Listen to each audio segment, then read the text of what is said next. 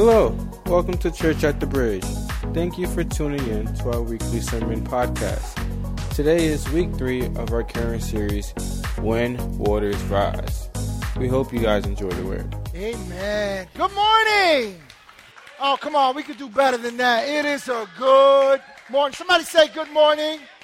All right, I'm so glad that you are here. Listen, I hope you are not letting a couple of raindrops ruin your day. You do know that the sun is still shining, right? It's behind the clouds, but it's there. So lift your head up. Where your help comes from, it comes from the Lord. It's a good day, right? But for those of you that are concerned a little bit with the rain or allowing it to affect you somehow, today we got a sermon just for you. We've been on a series entitled When Waters Rise. I know the water's falling, but trust me, it'll minister to you. But over the past 2 weeks, we've been in a series that we just started, and what we've been looking at is facing the difficulties of life head on. And we've been examining the lives of people from the scriptures that faced difficult circumstances while in the midst of turbulent waters. And what we've been learning is some things from their response, but also what God's word instructs us. Now, I want to just kind of take a quick poll here. How many of you have had some sort of trouble in life? Okay, the rest of you, you're not there yet. I get it. Look, you're hired. Come, you're the new pastor. Teach us, right? The truth is this, that we all face trials. We all face troubles.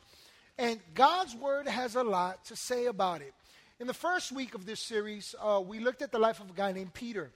And what we learned is that while the trials of life will affect us like storms do affect us. Anybody get wet this morning when you walked out? You get my point. Storms affect you, right? You'll feel the rain, you'll feel the wind, but the truth is that we don't have to be affected by the storms of life.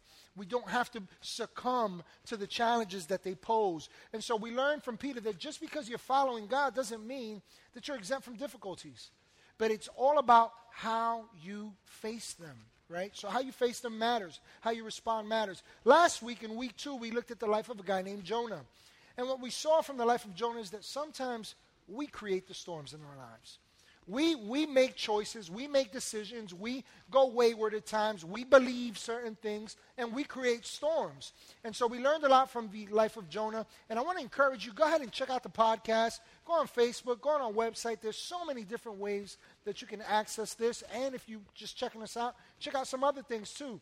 But today we're going to be looking to a moment in the life of the disciples while they were with Jesus on a boat. Now, I want you to understand, anybody here with Jesus, right? Anybody here with Jesus? Jesus with you, right? So I want you to understand that you would think that when you're with Jesus, that it's a guarantee that you're exempt from troubles, from difficulties in life, from anything coming your way. But the opposite is true. As we're about to learn, the disciples were going where God had told them to. Get this. Jesus told them, we're going to the other side. We're going to look at that in a second. And I want you to consider who was talking to them. It's one thing if I say to you today, hey, let's go to the other side of the Hudson today. Many of you, here's your response, especially today. Yeah, you can do that by yourself, Pastor. Not me, not interested. But this was Jesus speaking to them. Listen closely. This was God himself telling them, let's go to the other side. And what's interesting about this moment is that these disciples found themselves going where God had told them. They were en route to what God had for them on the other side. There was an agenda, there was something that Jesus wanted to accomplish and wanted them to be a part of. And these guys got caught in the midst of a storm. And so what we see here is simply this, that because you're going in the same direction with Jesus, because you're following where God is taking you, because you're looking ahead to the promises of God, and some of you even know what God wants to do in and through your life, and you're en route, the truth is this, that opposition will come. Opposition will come. And so today I'd like to talk to you about standing in the face of opposition. Standing in the face of opposition. Look, the truth is this, that most people can accept and would agree that just because you're following Christ doesn't mean that you're exempt from the trials of life. But not everyone, and specifically not every Christian, is willing to accept that they have to do something in the face of opposition when it comes. Listen closely to what I'm saying. Not everyone believes that they play a part in facing opposition. I'll prove it to you. Some of us, maybe some of you here, are probably waiting on God. You're just waiting on the Lord. You're fasting and you're praying and you're storming the gates of heaven. Listen, you even get on a phone call every week and talk about your problems and how much we need prayer and how much we're waiting on God. And God, would you just show up? And God, would you just do it? And God, would you just bring this breakthrough? And I have news for you. I have good news for you. God's waiting on you. God's waiting on you. We're called into partnership with God. And facing opposition is not done by God, it's with God. And so listen, to follow Christ is to accept that you will have to overcome trials along the way. Notice that it's you and I that will have to. I'm going to show you that in a moment from Scripture. But I want to point your attention to something I came across. For those of you that know me, you know I'm a geek, right? So this might not be exciting to you, but there's some valuable information in this. There's a valuable example in this. And so in 1962, a man named Victor and his wife Mildred Gortzel published a revealing study. It was a study of over 413 famous and exceptionally gifted people. And the name of this study was called, when it was concluded, was called Cradles of Eminence. And they spent years attempting to understand what produced such greatness. What was it about these people that they were able to succeed in life and do great things in life and cause great residual impact in life? And so what was it about these people that was so great? What was the common thread that might run through all these outstanding people's lives? And surprisingly, the most outstanding fact that was true of all of them was that they all had to overcome very difficult obstacles in order to become who they were, in order to accomplish what they had accomplished. Look, the truth is this. There is greatness in you. I'll prove it to you. Scripture says, greater is he in you than he that is in the world. Jesus said that you would do greater things than these, all these things that he did. So there's greatness in you. There's greatness at work in you. Listen, there are gifts in you. The Scripture says that his gifts and his callings are without reproach, that he does not turn away from them. He does not repent from what he created you for and the gifts that he placed in you. So you're gifted. There's a destiny ahead of you. The Scripture says that you've been predestined unto good works. God wants to do great things, good things through your hands. There's something specific, something special, something that carries anointing, something that conveys the power of God. That's all in you. Now, by your response, some of you, maybe you don't believe that. This is what God says about you. You. Somebody tell somebody else, he's talking about me. Tell somebody else, God believes this about me. God says this about me. Listen, this is what God says about you. So there's greatness in you. But just understand that greatness comes at a great expense sometimes. Greatness is a great call, and everybody gets excited about being great, about good works, about doing what God has called you to. But listen closely. You will have to face the obstacles that oppose what God has in store for you. Amen? I pray that you agree with that and you believe that. And I also pray that you believe you can overcome. Because the Scripture says this about you. You're not just a conqueror. You are more than a conqueror. Get this. You're not the average person that overcomes. You super abound when it comes to overcoming. There's great power at work in you. The Bible says if God is for you, and that's not a question, it's asserting that God is for you, then guess what? Who can be against you? Some of you are starting to get this. Excuse me. But you see, this greatness in you, these gifts in you, this destiny ahead of you, and this purpose that's at work in you comes with you owning up and accepting the responsibility that you're a co-laborer with Christ. You know what the problem is in some people's lives? And look, if the shoe fits here today, don't wear it. Just change it.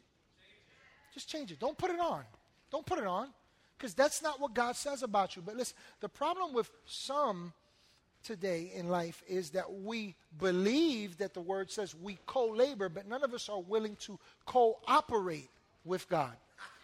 And God wants to do great things, but it's with you and I. So there's a part we play, right? And so unless we're willing to face the opposition, we can't see all this greatness, all this gifting, all this, these good works that God has come to pass. And so as I said earlier, we're going to look in the book of Mark chapter 4, and we're going to be looking at a moment in the lives of the disciples.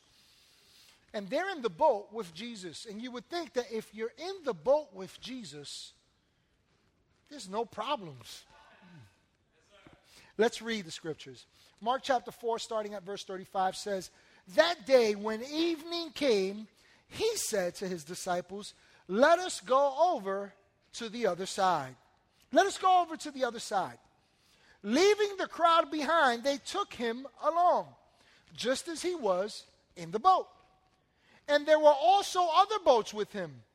And a furious squall came up, and the waves broke over the boat so that it was nearly swamped."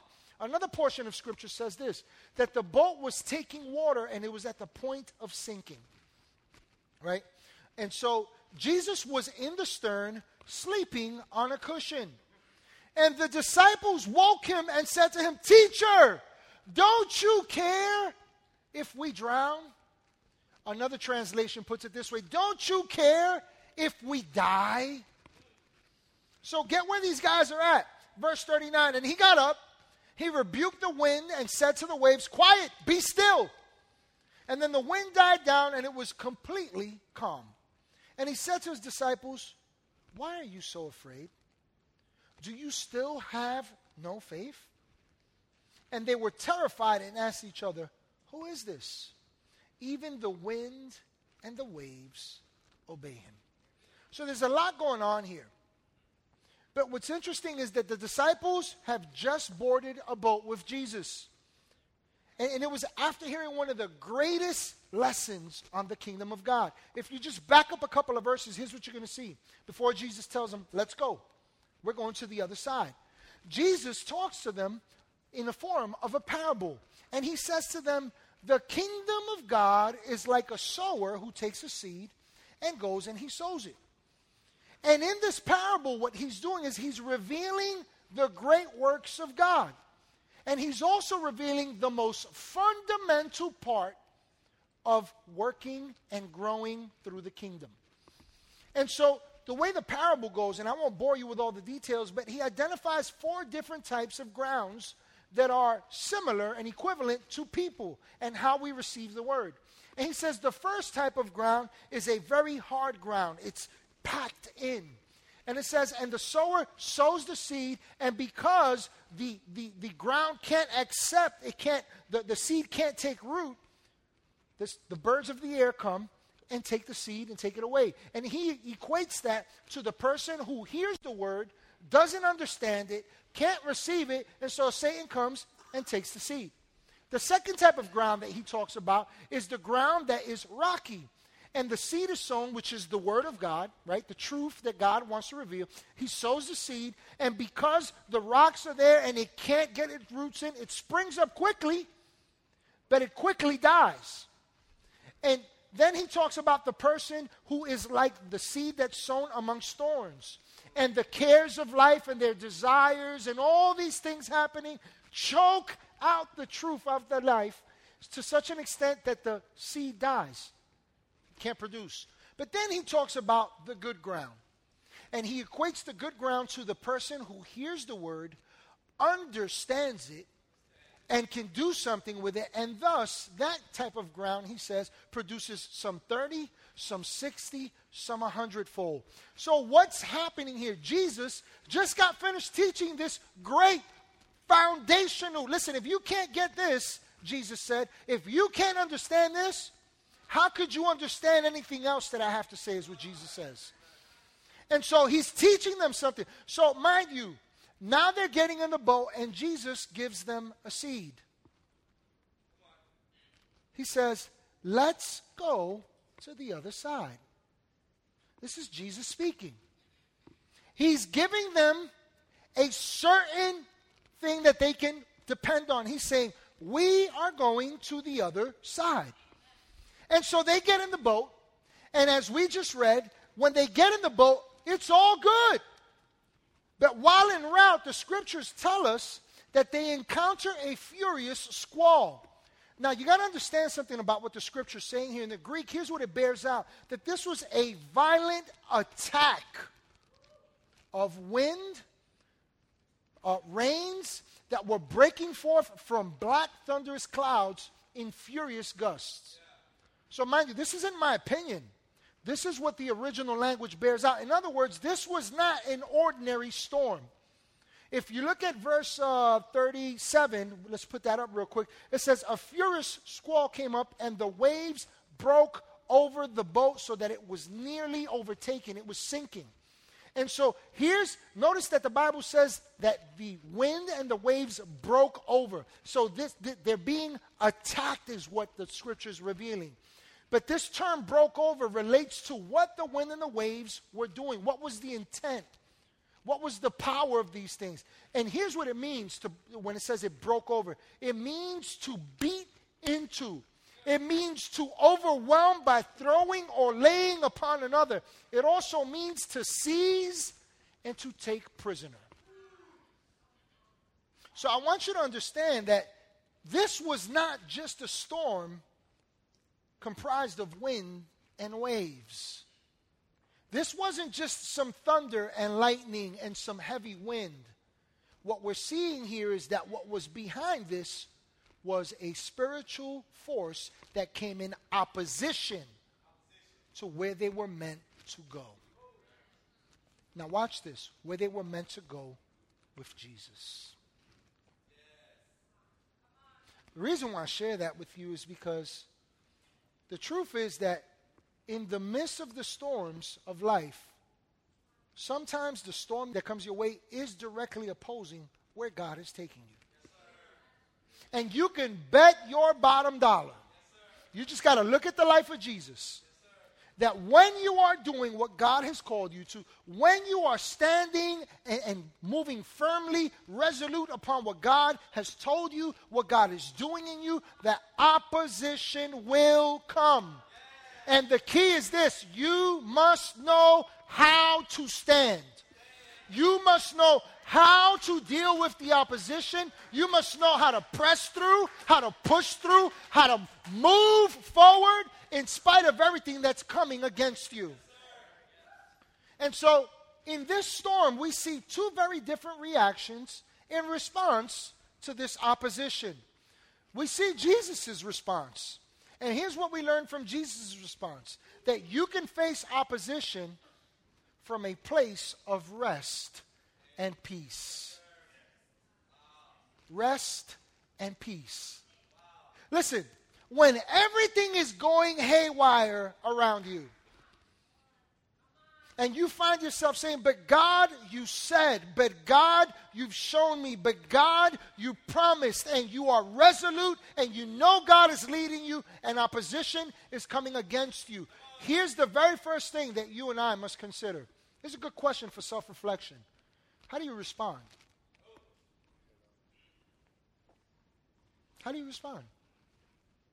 Are you moved by the wind and waves? Do you get on the phone and start calling your prayer warriors and telling everybody about your problems? Right? Do you respond in such a manner that it's like the lights went out in heaven and they got to call Con Edison or Central Hudson to help God turn the power back on? You know what I'm talking about? Oh, you ain't been there? Oh, I've been there. I'm sorry. Learn from my example. Don't do what I've done, right? Don't go there, right? How do you respond? Or is your response dictated by peace? Peace. See, peace doesn't deny that the problem happened. Peace just acknowledges that it has no control over me. That's what peace does. I will not be controlled, nor will I subject myself to this drama. Not my problem. It's a problem, but it's not my problem. Come on, that's good now. Right? So you can respond like Jesus and face the opposition from a place of rest and peace, or we can also respond like the disciples, where you can face opposition from a place of fear and turmoil. I'm a firm believer of this, that if you just listen close enough to the words that come from your mouth, you'll hear your heart. Jesus said, out of the heart, the mouth speaks. The next time you find yourself in the midst of some drama, listen to your mouth. It'll tell you what you believe in your heart. Now that's good. That's good news. I know it's challenging. I know it's not comfortable. I know I don't want to take in a responsibility in the midst of this problem. But the truth is this, that if you are to face opposition, then you must cooperate with God. And the very first thing we need to do is accept our role in the drama. That makes sense? That all right? Right? I didn't hurt anybody's feelings, right? I hope I didn't, because I can't hurt you. I can't. It's up to you to respond. I can't hurt you. That all right? Now everybody say this with me. I love Pastor Jose. Now remember you said that, because I'm just sharing with you some truth, right? I'm trying to help you here. And so look, you and I have a choice when we face opposition. Jesus chose to remain in a state of rest, and when the time came, he faced the opposition with peace, right? Or we can choose, like the disciples, to succumb to fear and to face opposition and turmoil, to be moved, to get a scattered brain, to complain and assign blame to everyone else but ourselves. Have you ever been in one of those conversations where you're talking to somebody about an issue and they can eloquently tell you everything that someone else has done, but they never ascribe any responsibility to themselves? I hope you haven't been there. I hope you haven't been there. I hope you haven't been there. But the truth is that we've all been there. Right? Not my fault. It's your fault. It's what they did. It's what they do. It's how they do it. It's what they're saying. It's how they're reacting. If they wouldn't have said, whoa. The Bible says that you and I must work out our own salvation. That the scripture's telling us, you got to work out the power in you. You got to work out the wisdom in you. Now, you know what's something about working out? It requires resistance. You want to build some spiritual muscle? Work it out. You got to face the opposition. I know I don't like problems. I'm shy. I don't like confrontation. I would rather just avoid it. No. Face the opposition. Speak the truth in love.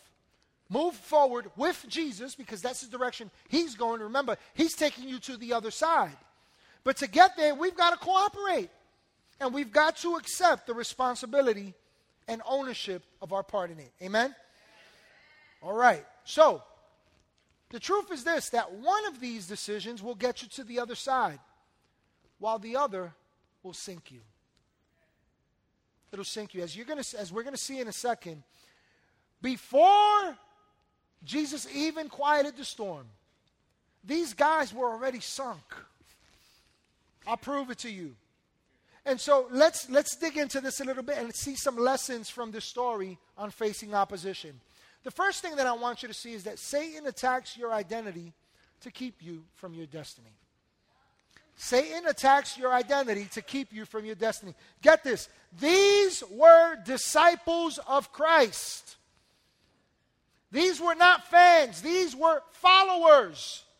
These were men that had been with Jesus, accepted what he said.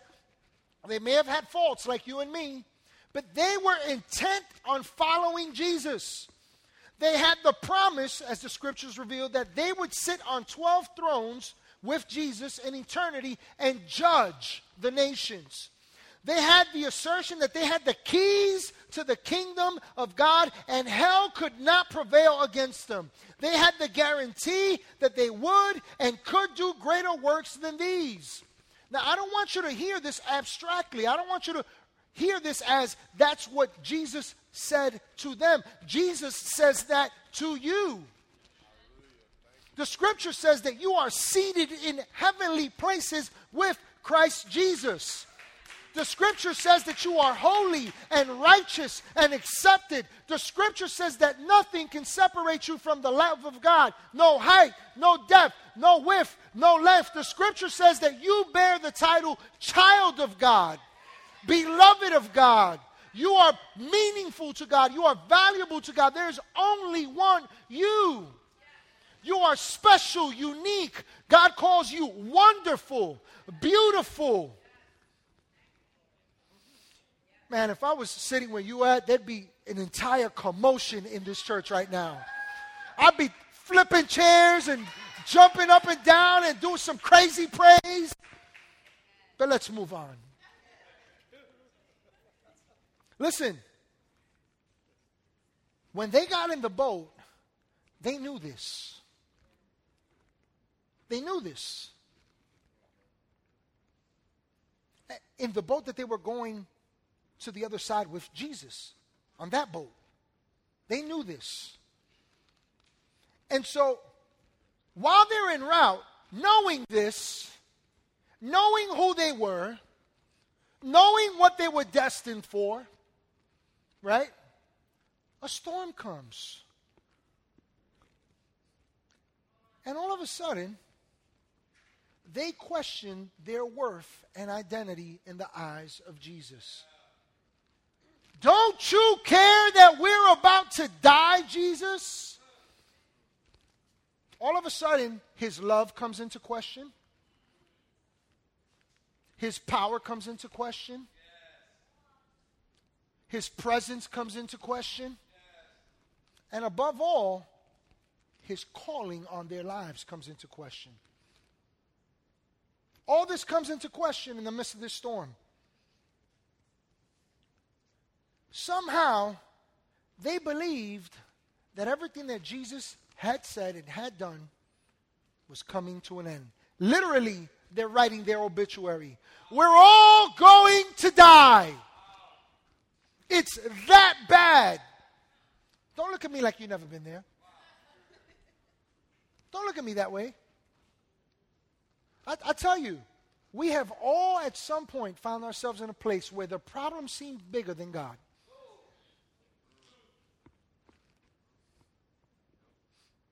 We've all been there. And if we're not careful, we'll find ourselves in that boat again. But here's the beauty in that boat, that they were with Jesus and so are you. Right? And so listen to what Ephesians 6, 12, and 13. And before we read this, I want to just say something that I feel is necessary to say. This is no new trick out of Satan's book. This isn't in my notes. You go check that out in your own time. We're not going to dig in too much. But you go look at Genesis chapter 3.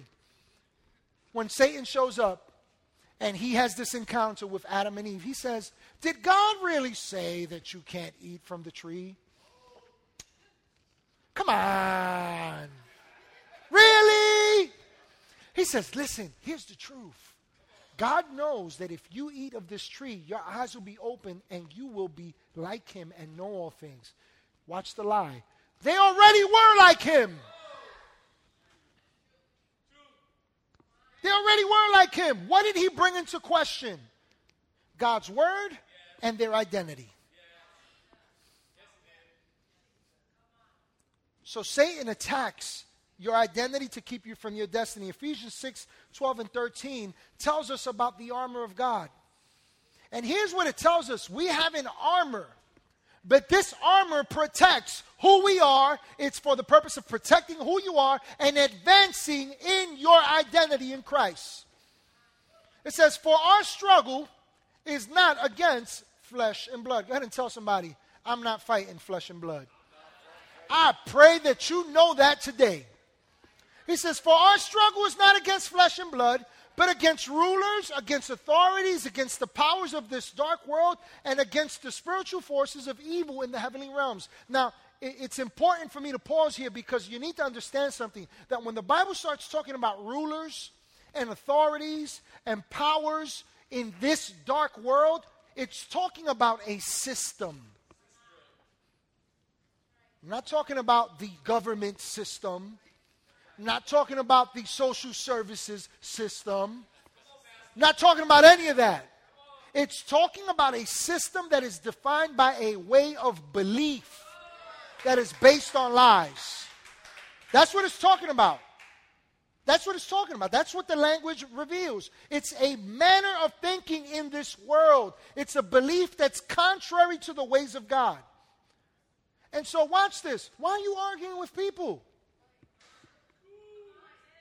What we're contending with is not people. What we're contending with is with false belief that opposes what we know to be true.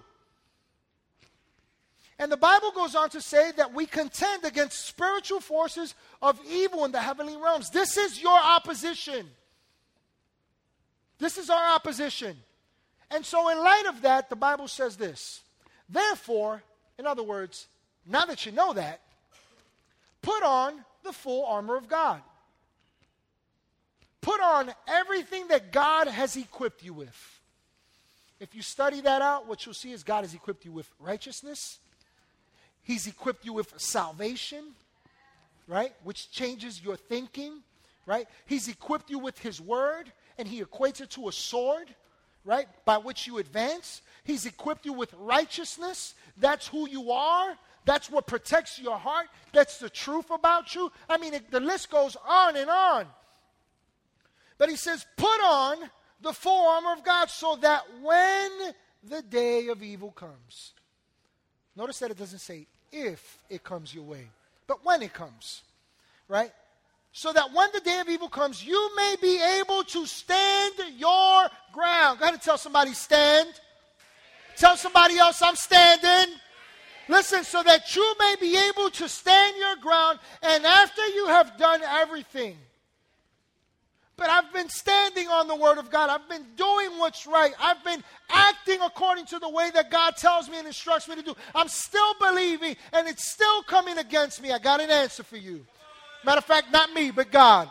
He says, so that you may be able to stand your ground, and after you have done everything, to stand. Hold your ground. Hold your ground. You were not created to live life on your knees. And if you're going to bow, the only one you bow to is the King of Kings. That's it. That's the only time you fight on your knees. But when it comes to your opposition, you stand. You stand. See, when you're following Christ and opposition comes to deter you from going where he's leading you, your battle is not with a person. It's not with an entity. Listen, it's not with the actions of others. Your opposition is spiritual, and you have to look past people and contend by spiritual means in order to move forward.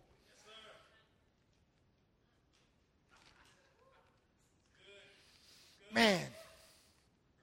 So listen, the next time you're faced with opposition and you begin to get down on yourself and question your identity and question your worth, but God, if you love me, where are you? He's never left you. He's still speaking. He's still Almighty God. He's still your refuge, your strong tower, You're still covered under the shadow of his wings, right? He's still got you up on a high rock. You're not in the pit anymore, right? So the next time you're faced with opposition, you begin to get down on yourself, to question your identity and worth. Get back up and stand steadfast in your identity.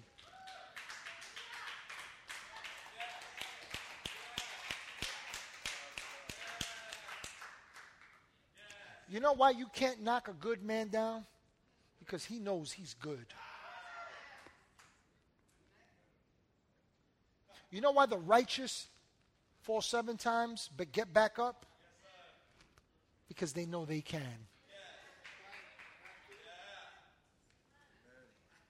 Come on now. I'm speaking to somebody here today. And so listen. This battle in the midst of opposition that we face is for your mind. It's for your mind. Listen closely. The disciples had the same thing going for them that you and I do. They had Jesus with them. And as long as he was with them, they were protected, they were provided for, they could expect the miraculous hand of God, and they knew that they were assured of good results as they followed him. Can I take a rabbit trail here real quick? Is that all right? Turn back to Mark chapter 4, and I want you to put up verse 38. I want you to see something. Now, here's what they say. Let's read this together. It says, Jesus was in the stern. So where was Jesus? It's an open book test. It's all right. Nobody's going to fail, right? He was in the stern, right? And he's sleeping on a cushion in the stern of the boat. Right? He's sleeping in the midst of this storm, in the midst of this opposition. He's at rest. He's at peace. He's sleeping. He's comfortable. He's not getting comfortable with the storm. He's comfortable in peace. Right? He's comforted and comfortable in peace. Right? So they say that when a ship takes on too much water, that the very first part that goes down is the stern of the boat. Now watch this. Where was Jesus? Doing what? Sleeping in peace. He's all right. And these guys weren't just anybody. These were seasoned fishermen. These guys had ridden the high waves of the seas. They'd endured some challenges. They knew what it was to be battered by winds and waves. They knew what it was to take on some water. They knew what it was to be in turbulent waters. But they forgot who was with them, and they forgot where he was. We're going to die. We're taking on water. Oh my God, it's all going to pieces.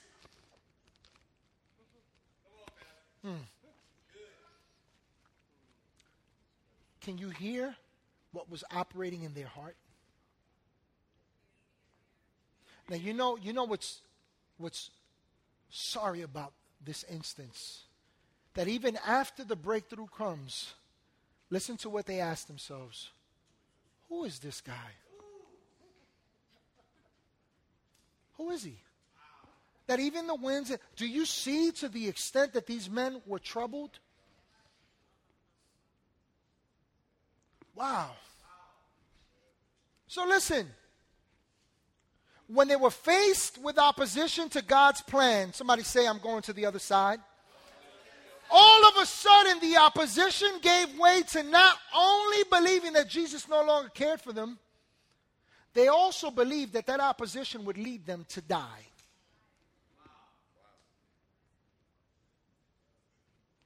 Get this, to die with Jesus. Wow. You hear this?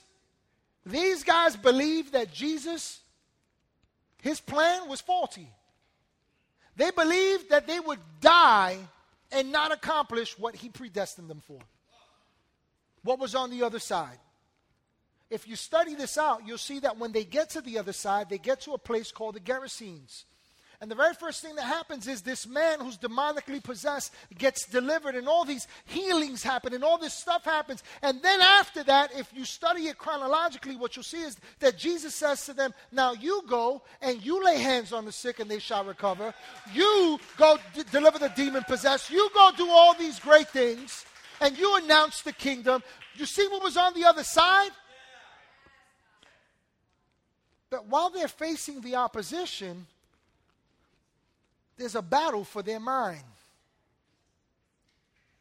So powerful was the opposition that they even believed that Jesus was incapable of doing what God had sent him for. In John 3:16, Jesus said, "For God so loved the world that he gave his one and only Son, that whoever believes in him shall not perish but have everlasting life." God did not send his Son into the world to condemn him, but to save him. They knew this. But all of a sudden, even that came into question. See, Satan's objective is to give you and I enough false evidence to think about it in hopes that you and I will doubt and give up on who God is and what he has said.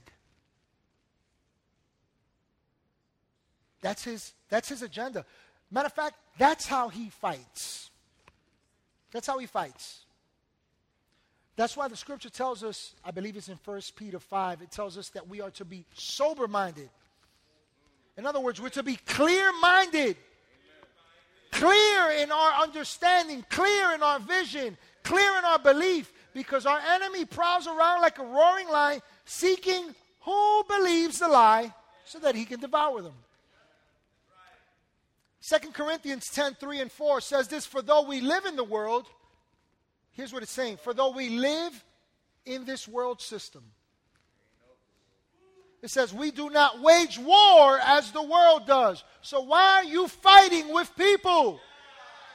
Why are you trying to avenge yourself? Why are you trying to fight to be right? Why are you trying to fight to be heard? Why are you trying to fight to be seen? Why are you trying to fight to get your way? Listen, when you fight the fight, you exclude God from the fight. The scripture says that vengeance comes from the Lord, but the moment you try to vindicate yourself, you remove his hand from the process.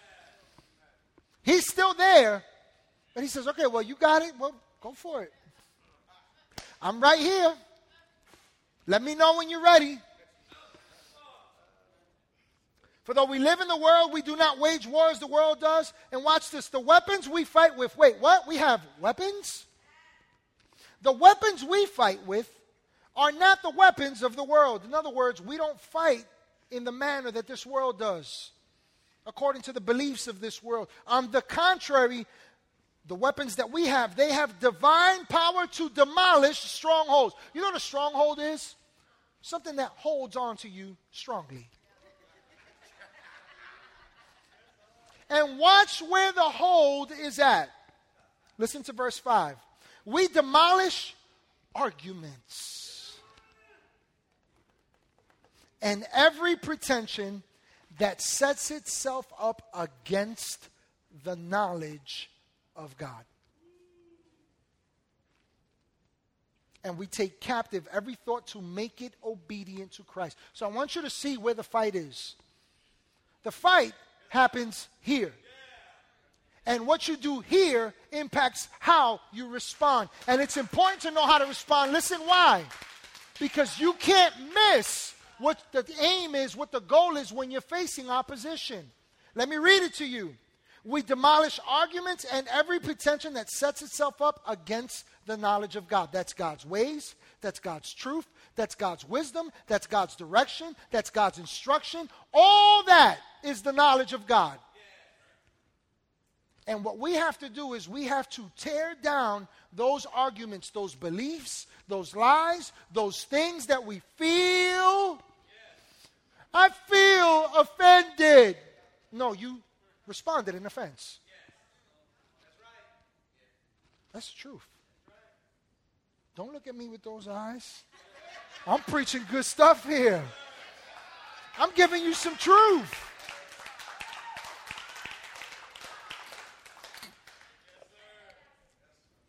So listen, we demolish arguments. But who creates the argument? We do. I'll prove it to you. You ever find yourself facing something really difficult and you start to tell yourself how it's going to play out? Right? Oh, this is going to be bad. Oh, man, and this is going to happen. And then after this happens, they're going to say that. And then I'm going to say this. And then you see yourself doing a Hassan chop, karate chop, right? And you see this whole drama, and World War III takes place, and you end up winning. And the truth is, you lost. You lost a friend. You lost a family. You lost the opportunity to be a witness. And you lost by partnering with the lie of the enemy. See, Satan introduces the lie. But it's up to you and I what we do with it. And so the Bible says that we are to demolish these arguments and everything, every pretension that sets itself up against the knowledge of God. But watch how. It says, take every thought captive to make it obedient to God. The best way that I can explain that to you is this. The law says that you are not to assault a person. The law says that, right? Don't put your hands on somebody. So now, I go and I punch somebody in the face, right? Don't leave here. I'm not that guy, right? But I'm just using this. I punched this guy in the face. And he says, he punched me in the face. And so he goes and he gets an officer. And that officer comes with a law that requires that I become obedient to that law and that I am now subjected to that law. And as a result, come consequences. What the Scripture's telling us here is this, that when these arguments arise, you have to take these arguments and subject them to the truth and make them obedient to what Christ has decreed. And when you do so, you arrest them and you deem them powerless. They no longer have effect in your life because you know it's a lie and you know what the truth says. And the Bible says that he who the Son has set free is free indeed. We're going to talk about that in a second, though. Because that freedom comes by what you know. I'm going to touch on that in a second. And so 2 Timothy 1:7 says, teaches you and I something about who you are. It says, for God has not given us a spirit of fear. Fear is not a spirit, ladies and gentlemen. That's not what this is saying. What it's saying is that in your new, born-again, recreated, spirit-filled, full of Christ, everything that God has decreed, it's all true about you. Some of us, we just need to catch up to what the truth is. Right? We need to discover what the truth is. It's saying that in you, God has placed power, love, and a sound mind. That word sound mind there simply means that you have the ability to dominate and guide your thinking, right? And so you have the power of God, you have the faithfulness of God, you who loves you, you have the ability to discipline your mind, but it's up to you and I to take every thought captive and demolish them in your thinking. Let me just say all that simply to say this. You can change your mind. Nobody can do that for you. God gives us the truth. But you have to change your mind. I'll prove it to you. Romans 12:2 says this, do not be conformed, do not fall into the mold of this world system, but be transformed. Watch this, by the renewing of your mind. So who does the renovation? God gives you the tools, God gives you the plan, but you got to renovate this stinking thinking. It's up to you and I to change our mind. It's up to you and I to dominate our thoughts. It's up to you and I to live free. And so watch this. The enemy steals, kills, and destroys with lies.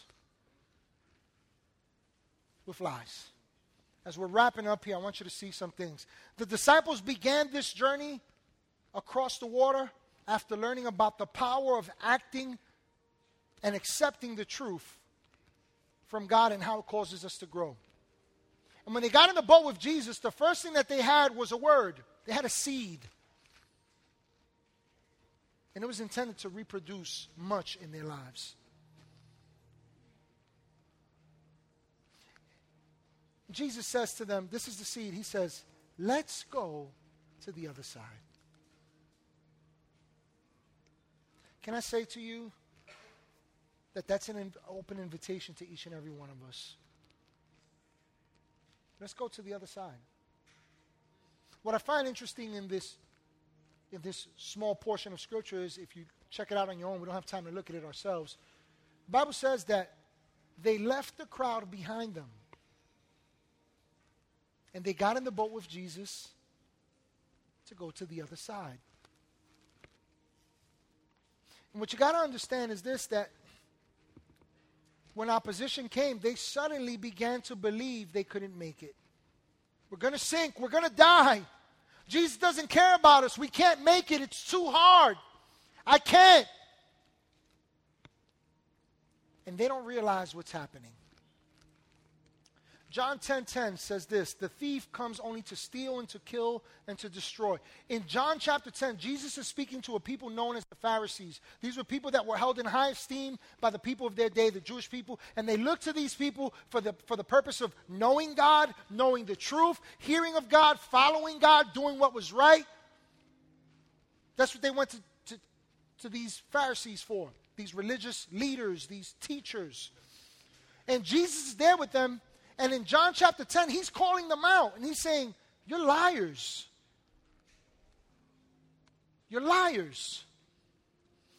And then he identifies who they're associating themselves with. He says, only a thief comes to steal and to kill and to destroy. There was an act of Satan at work. And the agenda was to steal, to kill, and to destroy what was on the other side. John chapter 8, verse 44 says this. This is Jesus speaking to these same people in another instance. He says, you belong to your father, the devil, and you want to carry out your father's desires. He was a murderer from the beginning. Watch how he kills, not holding to the truth, for there is no truth in him. When he lies, he speaks in his native tongue, for he is a liar and the father of lies. When opposition comes and what God has told you comes into question, we must open our eyes and realize that there is an act of Satan at work. And here's the agenda. Man, just because it glitters, it ain't gold. And just because it sounds good and looks good doesn't mean that it's God.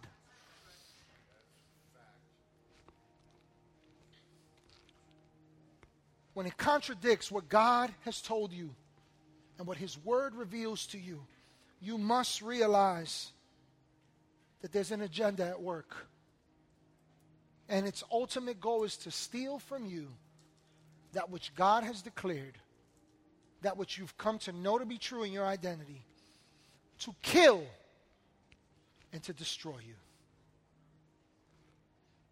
And it all happens by a lie.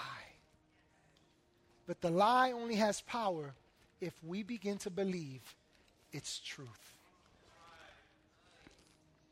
And so as we close here, the only way to overcome a lie is to break its power by exposing it with truth. In John 8:31 and 32, Jesus says this. It says, to the Jews who had believed him, Jesus said, if you hold to my teaching, you are really my disciples. If you hold to what I've taught you, if you hold to my promises, if you hold to my truth, if you stay with my instruction, if you stay with the plan, if you are resolved, resolute, standing firm, this is what I've told you. If you hold to my teaching, you are really my disciples. Watch this. And then you will know the truth. And the truth will set you free. Listen, when you know the truth of God, You cannot fall prey to the opposition that the enemy brings. But we got to get in position to know the truth. We got to get to a place where we're not just excited about going to the other side, but when opposition comes, we're resolved and firm on getting to the other side. Let's stand here today.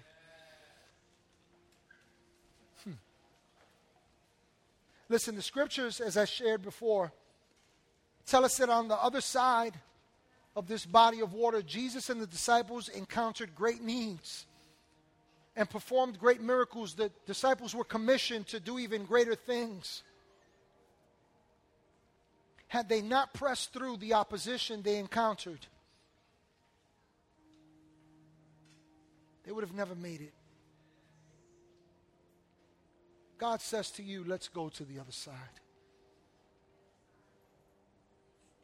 Don't stay here.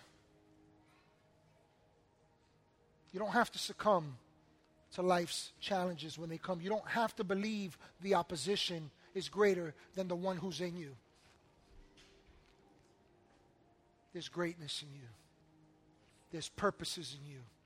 There's plans for your life. But you must press through. Amen? And so in closing, like Jesus, we too must face the storms from a state of rest and peace. As you stand in your identity, take control of your thought life and overcome the lies of enemy with the truth of God's word. You know what I love? The scripture says that these guys are freaking out, and Jesus, they wake him up. Don't you care that we're about to die? And Jesus gets up. He doesn't even respond to them. There's no need. Jesus bypasses their drama. The Bible says that he says, peace, be still. What's interesting is when he said, be still, that's the Greek word phemos. You know what it means? Shut up! Look it up for yourself.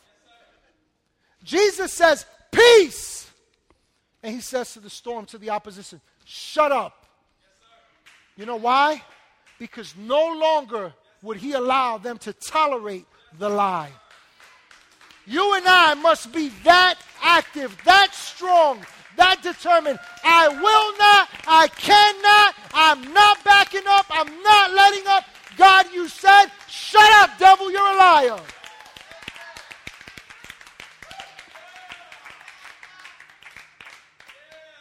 So now that we got you all excited and pumped up and you believe, let me challenge you with something. Don't you back down from the opposition. Because you're going to leave here.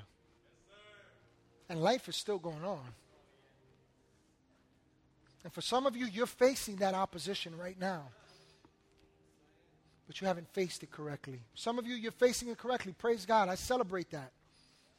But what I'm telling you is whether you're facing one, you faced one, or you will face one, you have to know how to stand in the face of opposition.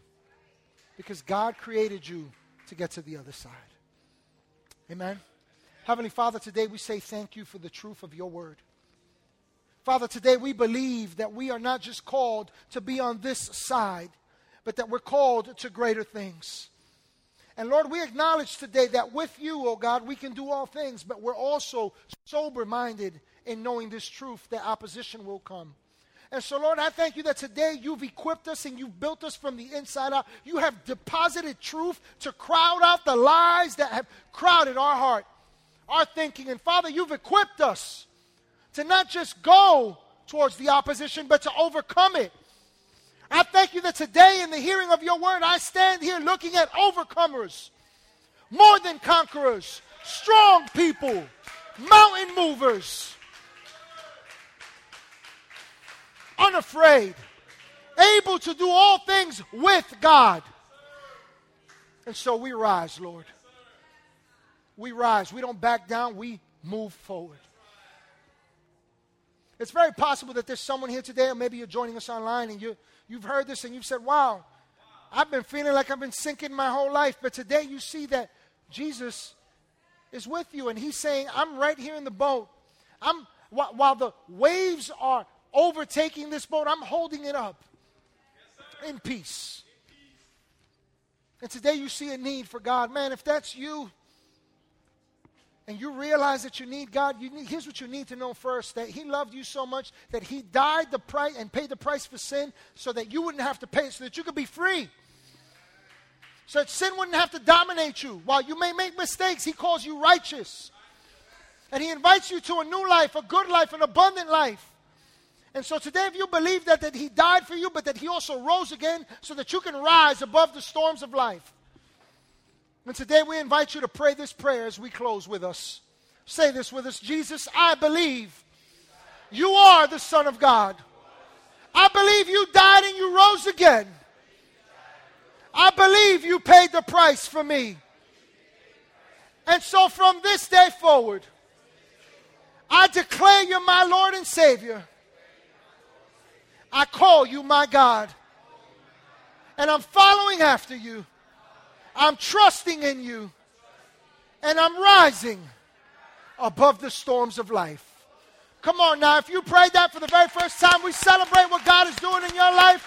Now, Father, we thank you for all you've done. We overcome with Christ. In Jesus' name, amen, amen. God bless you. We'll see you again next Sunday. Thank you again for checking out our weekly sermon podcast. If this message spoke to you, don't forget to let us know by tagging us on your social media stories at CTBNY or sharing with a friend. We can't wait to see you again next week. Thank you for tuning in.